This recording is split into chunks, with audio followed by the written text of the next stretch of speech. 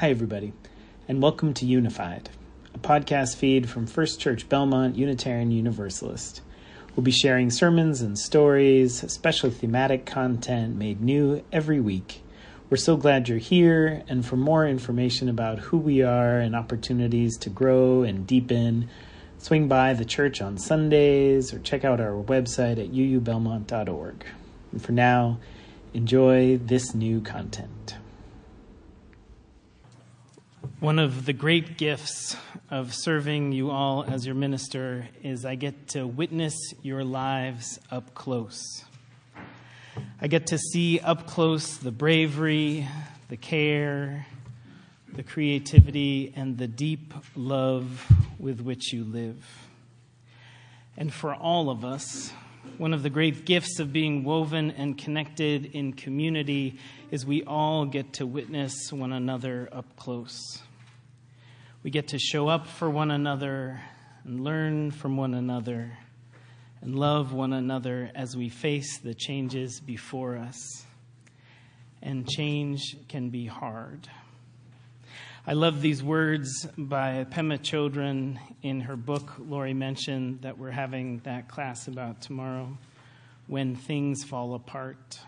She writes, "Only when we expose ourselves over and over to annihilation can we find that which is indestructible within us." Just a few weeks ago, we traveled to bring a belated Christmas to my mother and stepfather. There were some sicknesses floating around, which meant that Christmas Day and our usual celebrations weren't possible.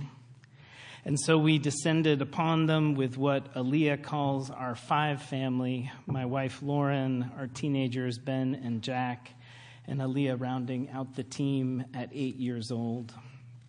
Some of you know my mother was in the hospital recently and has been navigating some health challenges for a while. We've been moving her and my stepfather increasingly towards single-floor living, exploring together this next phase of life and how we can support them and where they need space when they need us to show up. There is so much change.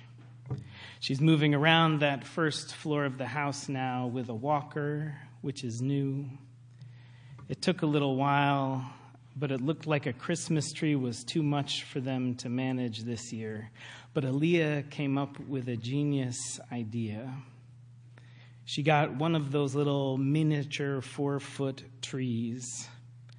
A far cry from the monster trees my mother used to have reaching up through a central stairway in their front entryway, 10, 11 feet, truly ridiculous. I think it's safe to say that she loved decorating this tiny tree this year more than ever previous years because it looked like it would not happen. And there was a moment seeing her and Aaliyah at that tree, her showing Aaliyah an ornament, them bathed in that singular light of a Christmas tree. And I thought of my two sons when they were toddlers playing with that enormous tree of their grandmother's. The main event in those days was a zip line of sorts they created from fishing line tied to the banisters to make sure the tree didn't fall. They would take packing peanuts, which there were many, many in the 4 boxes of ornaments, keeping the ornaments safe. But the boys would take packing peanuts, hook an ornament hook into the packing peanuts, and set them free on the zip line from the very top of the banister. While, let the record show, I was hard at work unpacking 4 boxes of ornaments to put them on the tree. I was a little grumpy every once in a while, but now, of course, it is a cherished holiday memory. And I thought of that moment there with that tiny tree filled with some of the same ornaments and my mother with another grandchild and this same abundant love. And this, I think, is the beautiful reminder in Pema Chodron's words. In these moments of change and loss, we can touch what is the deepest and most true. Many years before, I remember the first time I opened my heart to my stepfather. My parents had a messy divorce, and I was a teenager, and so it was a bit of a journey to see the gift he was to my mother and to me. He's a singer-songwriter, and when they got together, he wrote her a song. Some of her health challenges had started many years ago, and he wrote her this beautiful song about his love enduring no matter the challenges they faced. And it started with these words. So you think I'll be regretting what together we've become, just because you're moving slower now that we won't walk as one. Don't you know that even slowing down, you move in time with me? And if I have to hold you more, then that's the way we'll be. So if you're worried that you do not always have the strength you need, and you wonder if you'll disappoint me when I have to lead, just remember that you only need to be there by my side. And together we will face the world, and love will be our guide. I remember his piercing, pure tenor voice singing that song, and it's slicing through my teenage hormone-poisoned mind. I knew somehow that I wanted her to be loved like that. And this has continued. I have rarely seen a love as generous, as lion-hearted, and unflinching as the love of this man. And I tell you this all today as we move into this new year, as we move into this turning and changing time, as we all navigate so many times of liminality in our own lives, and this liminality together. Change is hard. And it has been a changing time for so many years. Now with the pandemic and the so many pivots and the pivots after pivots. That first year back here in this beautiful building, we had more than 6 entirely different plans in place before Christmas. And before that, it felt like just a moment ago that I first shared that poem we heard before lockdown in some of our online worship experiences. In so many ways, we are still emerging into life. These last many weeks, there has been so much COVID. By and large, we are remerging still into life, and so much is different. Our patterns of communication, our experiences of connection, our baseline stress, so much is different. These are the words of Rabbi Ariel Berger in an interview with Krista Tippett many, many months ago. He wrote this while we were still mostly at home, just as the pandemic was beginning. He says, I am a follower of the great Hasidic master, Rabbi Nachman of Breslov, and he emphasized a softening of the heart. The biblical verse that says, give me a heart of flesh. And the goal of a lot of the practices in Jewish mysticism is to deeply open to experience, whether it's joy or pain. Ultimately, it's about finding the places where weeping and joy can come together, where yearning and delight can come together.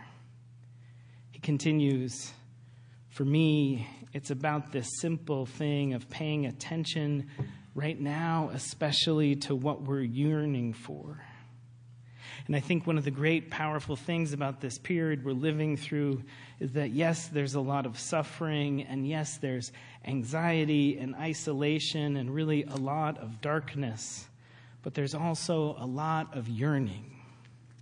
Things we took for granted are no longer there for us. Things we took for granted are suddenly very precious. And when you start to ask questions out of that yearning, you think, what might the world look like now? How do we not go back to the world as it was? How do we reimagine? And this is our question together now. How do we not go back to the world as it was? How do we reimagine? Together we will explore what is the glowing coal at the core of who we are together as a community. We will explore what is the good gift we are longing to give to this world. We are poised for wonderful things in these coming years. This is a complex moment, but if we arrive into it with hearts of flesh, opening to it, it will help us move into this future. And in each of our own lives, whatever we are facing, whatever stretching time, whatever changing time, know that you are held here in love. Know that you are not alone in this time of transition, but that so many of us, that all of us are facing change, and change can be hard. Especially when so much is uncertain in the world, we all together are casting a vision to where we want to be moving forward, called to find that which is indestructible within us, this powerful purpose propelling us forward. The spiritual path is now and has always been about cultivating this opening, knowing truth when it whispers and roars, and answering its call. When I came here to be your minister 5 years ago, we were just starting to build momentum, just starting to know one another, just getting going when the bottom dropped out of the world. And now, coming back out of our caves, now we are rebuilding the ship, we are fixing the sails and setting course for a glorious journey. The world needs so desperately, especially now, the good gift of First Church. With this complex election looming, with the uncertainty and destruction raging in the Middle East, with so much hatred and vitriol here in our country, this powerful love at our core, this precious love propelling us forward and holding us close is needed now more than ever. I will close with these words by E.E. Cummings, words which came back to me over and over again in the hardest moments of the pandemic. I thank you, God, for most this amazing day, for the leaping greenly spirits of trees and a blue true dream of sky, and for everything which is natural, which is infinite, which is yes. I, who have died, am alive again today, and this is the Son's birthday.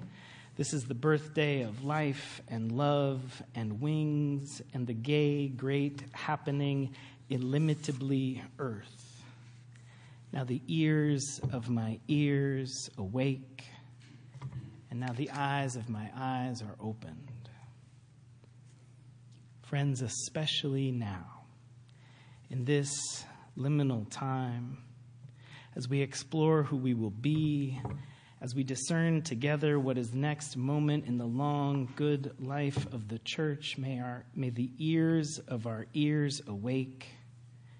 May the eyes of our eyes open. May our love for this place and one another be lion-hearted and generous like my stepfather. May we find together that which is indestructible within us. Amen.